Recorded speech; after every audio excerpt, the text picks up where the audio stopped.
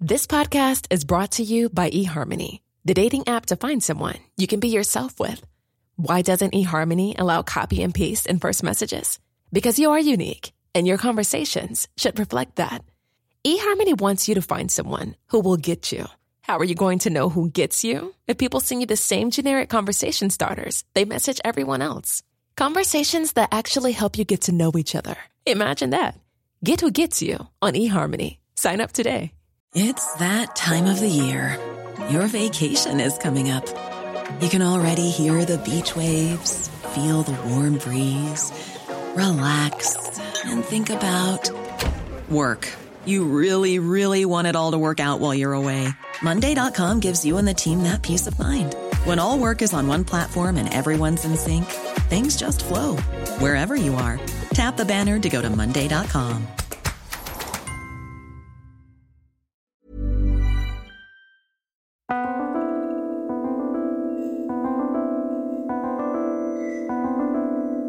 Saturday night in Glasgow, as the pubs and bars were filling up and the city was coming out to play, down by the banks of the Clyde, a gavel was banging.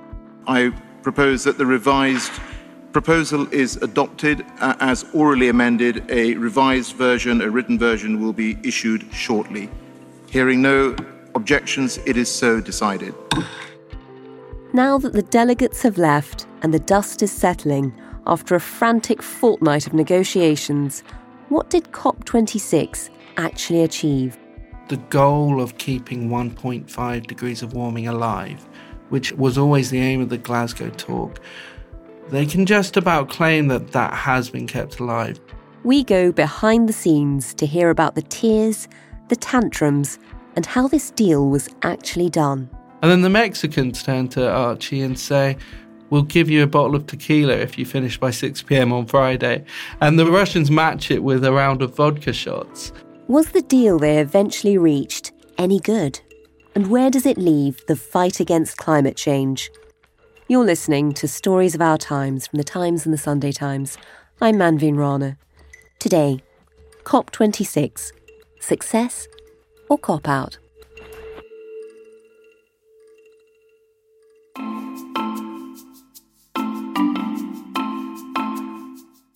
Two weeks ago, before the summit began, the Sunday Times science editor Ben Spencer warned us that negotiations at COP26 in Glasgow, like every other UN climate summit, would probably go down to the wire. Lo and behold, come the weekend, they did. We were well into it overtime by now. COP was meant to finish at 6 p.m. on the Friday, and late on the Friday night they were still going, and they said, right, we're going to produce a new draft text overnight and we will meet again at 10 a.m. to discuss it in the plenary hall. That's the main hall where most of the big discussions took place, and the draft was of the final conference agreement. The text came out at 8 a.m. on Saturday morning. This was the third draft, and there had been disagreements all week about the inclusion of the phase out of coal. This was a real sticking point. But Alok Sharma, who was the COP president, had really made this the centre of what he wanted to get out of COP. And he stuck with it, and it was watered down through the week. Modifying language was inserted in, and it was weakened through the drafts. But on the Saturday morning, it was still there. And they were meant to meet in the plenary hall at 10 a.m. for a final discussion of the text. And this got put back to midday. I went into the hall at about 12:30, and they weren't sitting talking about it. They were in big huddles on the floor. So there was John Kerry, who's the US climate envoy, talking to Xie Zhenhua, who's the Chinese envoy, and the EU was there. There were big huddles of EU ministers as they tried to come to a consensus on what their approach would be.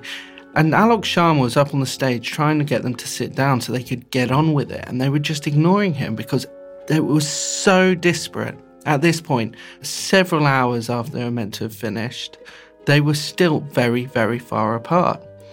And about 3 o'clock, they finally sat down, and the Indian Environment Minister, Bhupender Yadav, spoke up and he said that they weren't happy at all with the language on coal. Developing countries have a right to their fair share of the global carbon budget and are entitled to the responsible use of fossil fuels within this scope.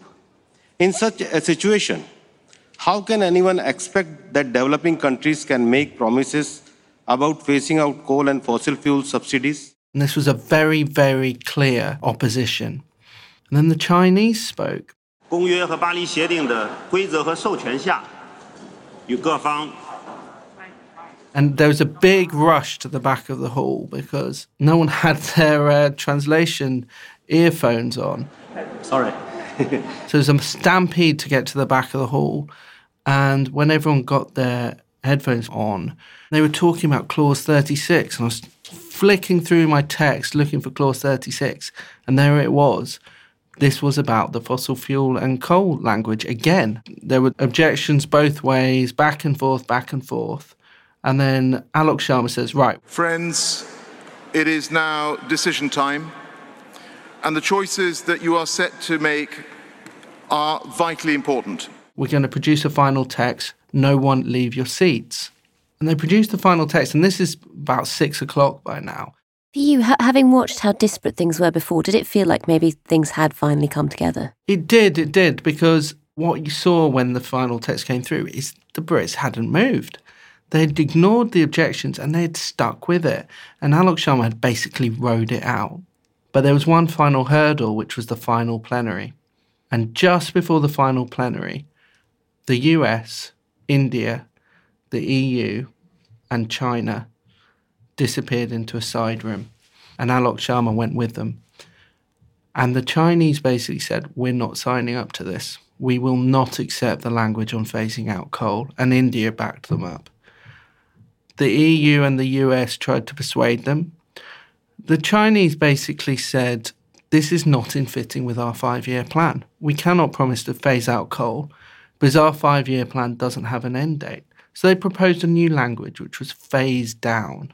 We just will not back you up on this unless you change the language. And Alok Sharma was pretty devastated. And he was texting the people in the hall from some of the vulnerable countries who he had been visiting all year, those at the very front line of climate change, preparing them for this so that they wouldn't be blindsided. Ah, when the statement finally came out. Yes. And at one point, the two Indian delegates were talking between themselves in Hindi, and Alok Sharma, who was born in Agra, replied to them in Hindi.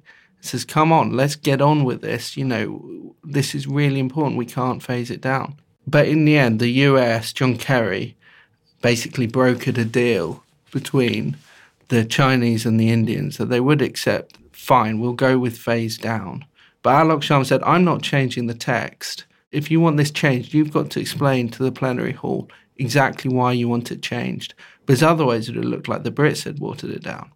Anyway, they came out and the Indians made their request for the language on phase down.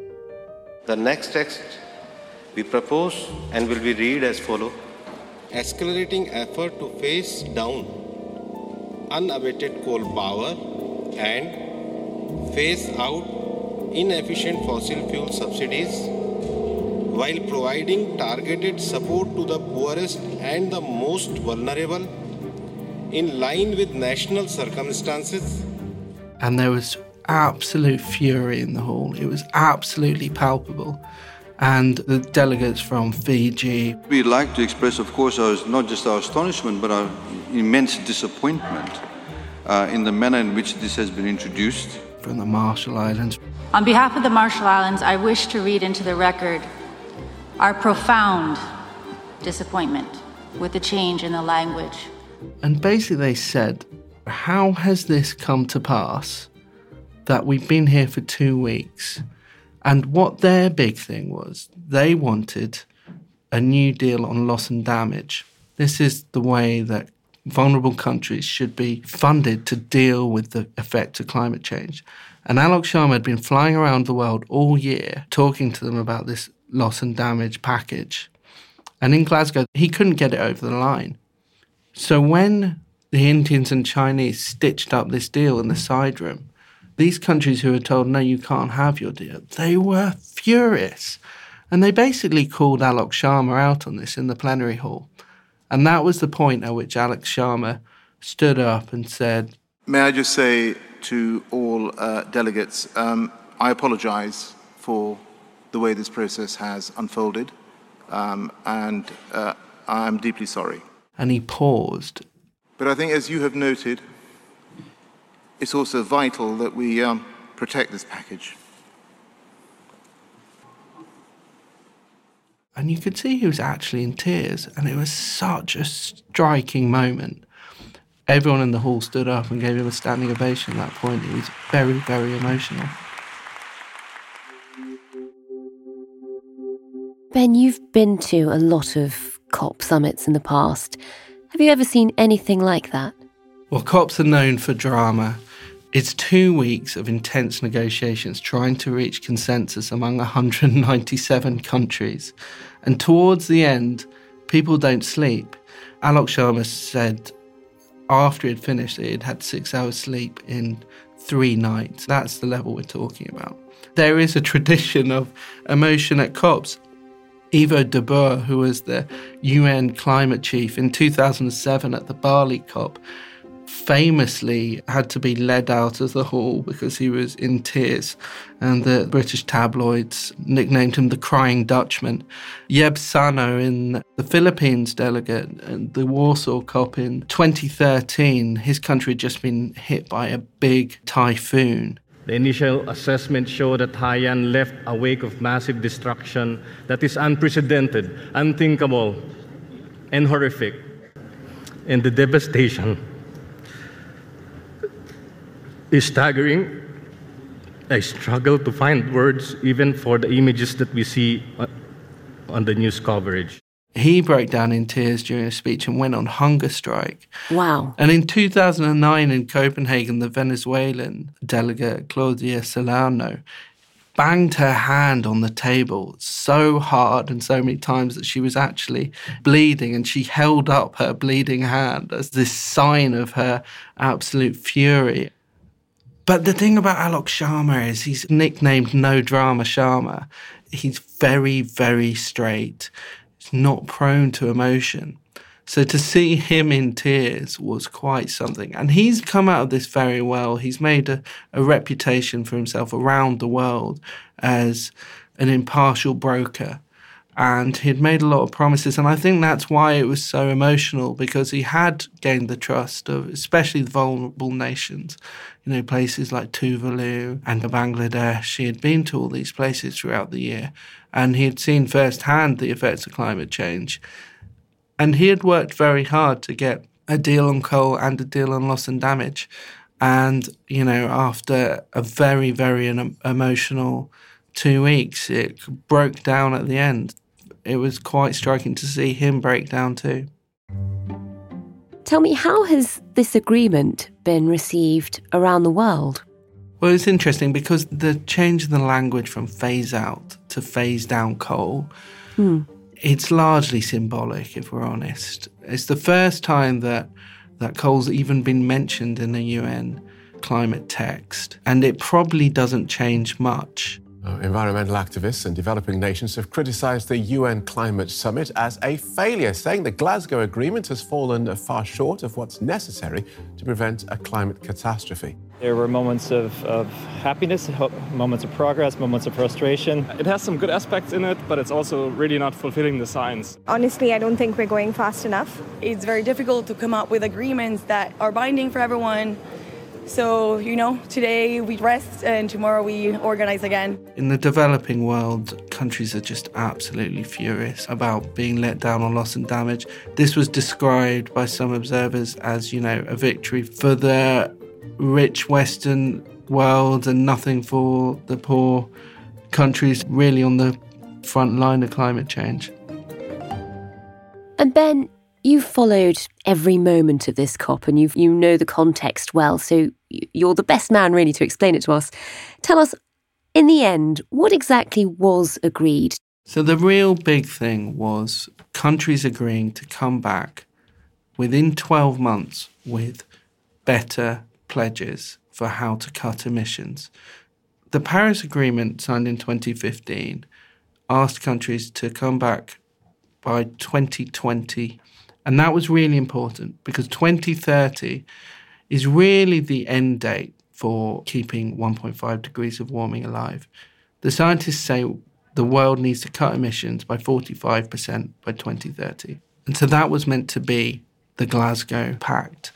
Everyone was going to come in with these emission targets that would cut global warming to what scientists say is a safe level. But then we had the pandemic. The Glasgow conference was put back a year, and countries have got different priorities. You know, there's an economic crisis, there's an energy crisis. And when they added up their pledges, they came to 2.4 degrees. Not good enough. Not good enough. We know that it's already been delayed a year because of the pandemic. Now, this incredibly urgent deadline has sort of been kicked down the road again for another 12 months. Is that really good news? Well, it is, because the main outcome of the Glasgow COP is come back next year and do better. And hopefully we'll be well out of the economic crisis, the COVID recovery will be underway, and the energy crisis will be resolved. We've kept alive the hope of restricting the growth in temperatures to 1.5 degrees. We started out saying 2 years ago we want to keep 1.5 global warming within reach, that limit to 1.5 degrees. We achieved that. And that's why the government can claim to have kept 1.5 alive. Coming up, the remarkable intervention that changed the course of COP26. But first... Hello, I'm Jane Mulkerrins, Associate Editor of The Times magazine. By listening in, you make it possible for me to bring you exclusive stories that you won't get anywhere else. Get to the heart of the stories that matter every day with The Times and The Sunday Times. Subscribe today and enjoy 1 month free. Visit thetimes.co.uk/stories of our times.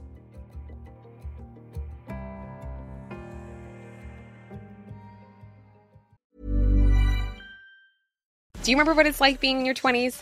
I sometimes look back at that period of my life and laugh just as much as I cringe. If you do the same, then you've got to watch Queenie, the new original series on Hulu. Who is Queenie?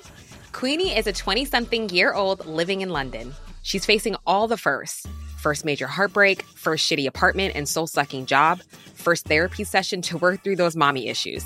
Can she turn her quarter-life crisis into a revolution? Maybe. Will she make some questionable decisions along the way? Definitely. The new series Queenie is now streaming on Hulu. It's that time of the year. Your vacation is coming up.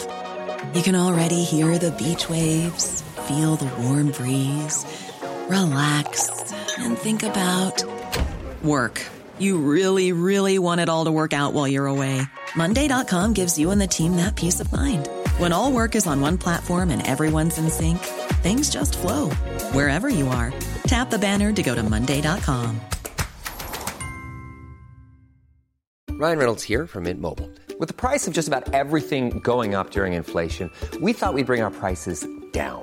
So to help us, we brought in a reverse auctioneer, which is apparently a thing. Mint Mobile Unlimited Premium Wireless. How to get 30, 30, bit to get 30, bit to get 20, 20, 20, bit to get 20, 20, bit to get 15, 15, 15, 15, just $15 a month? Sold! Give it a try at mintmobile.com/switch. $45 up front for 3 months plus taxes and fees. Promo rate for new customers for limited time. Unlimited more than 40 gigabytes per month. Slows full terms at mintmobile.com.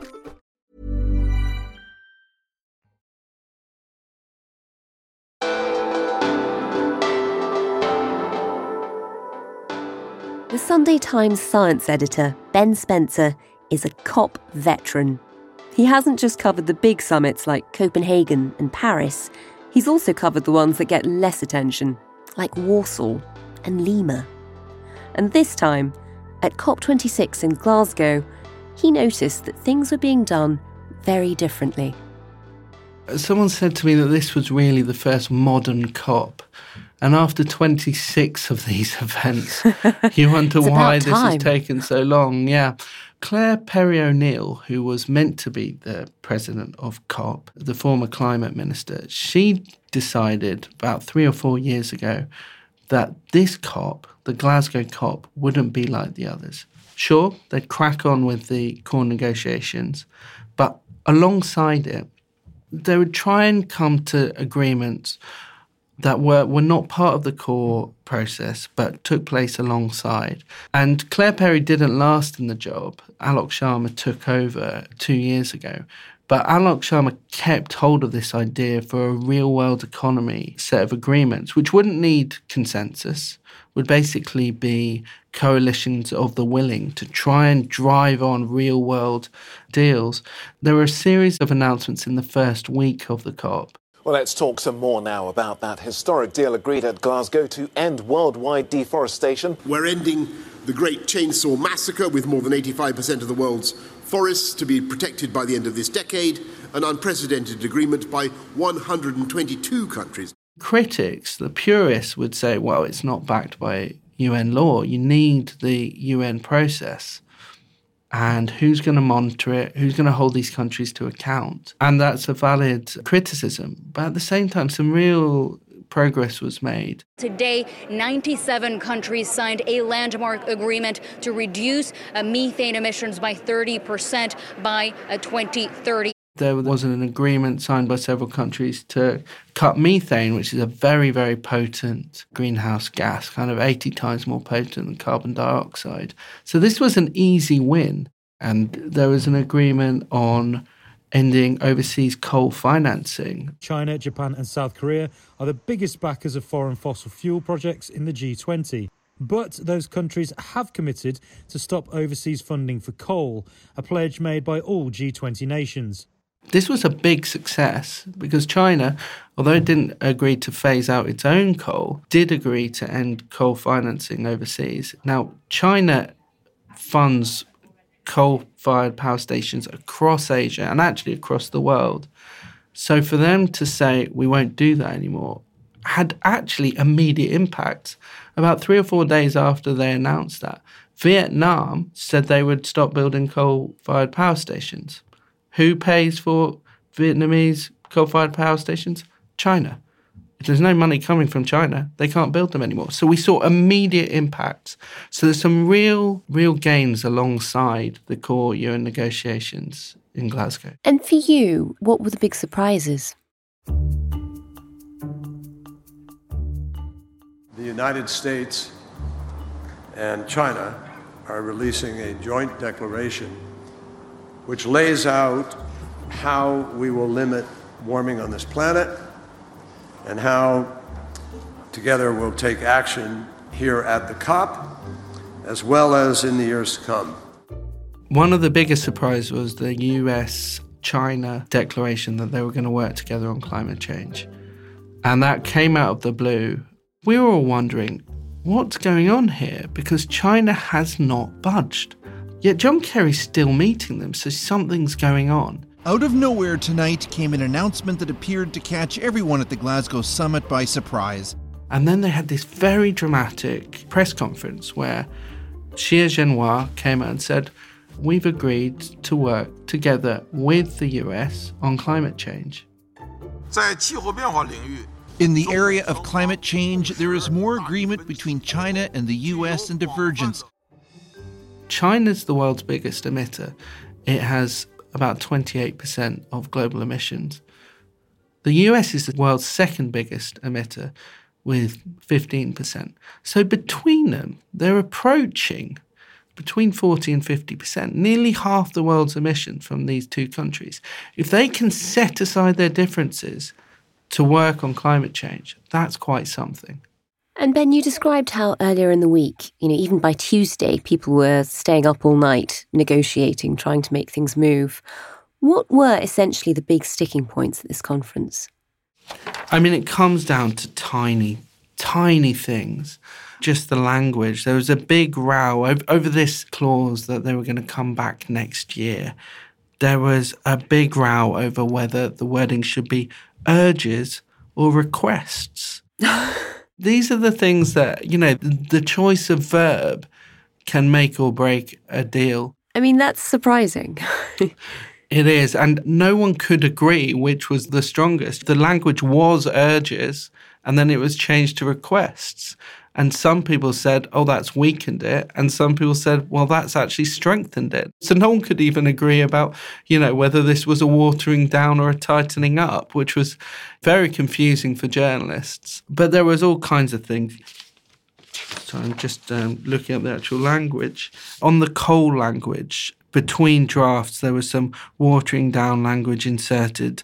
So at that point, it was the phasing out of coal power. That was changed to phasing out of unabated coal power. There was the phasing out of fossil fuel subsidies. That was changed to the phasing out of inefficient fossil fuel subsidies. And what is efficient or inefficient, that's down to the reader, really. So it creates loopholes along the way. The UK negotiators were in meetings all through the night from Tuesday night, arguing with countries about this language. Saudi Arabia was saying, can we get rid of the language on fossil fuels? Some of the smaller countries like the Solomon Islands were saying, let's improve the ambition, this isn't good enough. And then the Mexicans turned to Archie Young, who's the UK chief negotiator, and said, we'll give you a bottle of tequila if you finish by 6 p.m. on Friday. The Russians match it with a round of vodka shots. We're not even getting close to countdown, and this is the level of debate. And is that how breakthroughs are achieved? Is it through the offer of tequila and vodka? Well, you would think so. 48 hours, even 72 hours later, they were still at it. And what's upset people is, especially the smaller countries, is they went through this whole process, line by line, word by word, negotiations, not just in the last 2 weeks, but actually over the last 2 years. And in the end, it was a deal stitched up between the world's 4 biggest economies and probably the world's 4 biggest emitters, actually. China, the US, India, and the European Union. And all these countries, after all that work, were just shut out. And it was done in a huddle, in a side room, in about 20 minutes. The last time we spoke, you said Paris had been a success, Copenhagen not so much. Where does Glasgow now sit amongst them? Well, someone said to me that this was actually more important in practical terms than Paris, which was quite striking because after Paris, there was celebration. This was the first time the world had actually agreed to tackle climate change. Every country in the world. There was euphoria following Paris, but there was no detail about how you would get there. Boris Johnson described it as this fuzzy feeling where they had done something, but they didn't quite know what they had done or how they would carry it out. Glasgow starts to fill in those gaps. There's some clarity now. It's not perfect, but there is clarity about how they get there. And we won't really know until this time next year how successful it's been, because it's really about what countries do over the next 12 months in terms of coming back with better pledges. If they ignore this idea that they're meant to come back, with improved pledges on cutting emissions, then Glasgow will have definitively failed. If they actually do what they're meant to do and come back with upped ambitions, then I think it will have been a very, very important step in the process.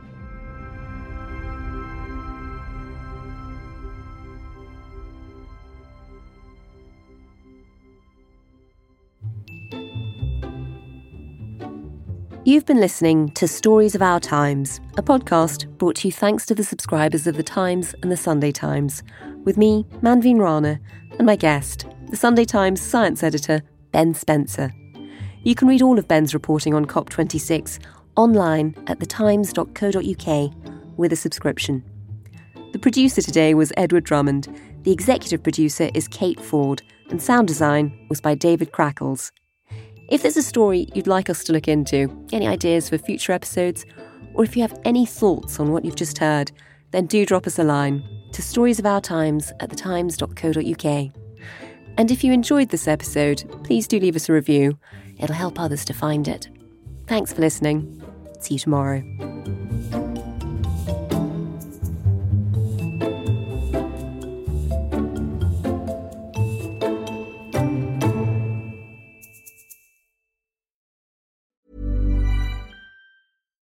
Your History is a new podcast brought to you from The Times, and it brings together the real-life stories from our obituaries desk, which have been published for over a century. In this brand new show, we build on this legacy and explore the endlessly fascinating lives who have enriched and informed our own. Join me and our sponsor, Ancestry, as we journey through your history.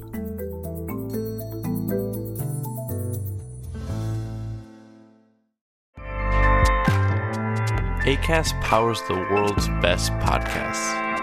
Here's a show that we recommend. This is Roundabout Season 2, and we're back to share more stories from the road and the memories made along the way. We're talking rest stops, if we're stopping to get gas. You will be timed. You will be for sure. Misguided plans. I grew up in the city, so I have a healthy fear of real extreme darkness. This was like wilderness. A lot of laughs. Y'all weird, but you were different. Like, you were real different, bro. I can't really put my finger on it. And so much more. Just goes to show that unexpected things sometimes are the best when it comes to a road trip. Roundabout Season 2, presented by Nissan, is live now with new episodes rolling out every Thursday. Listen and subscribe wherever you get your podcasts.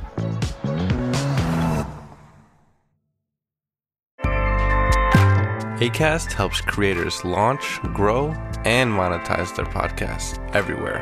Acast.com.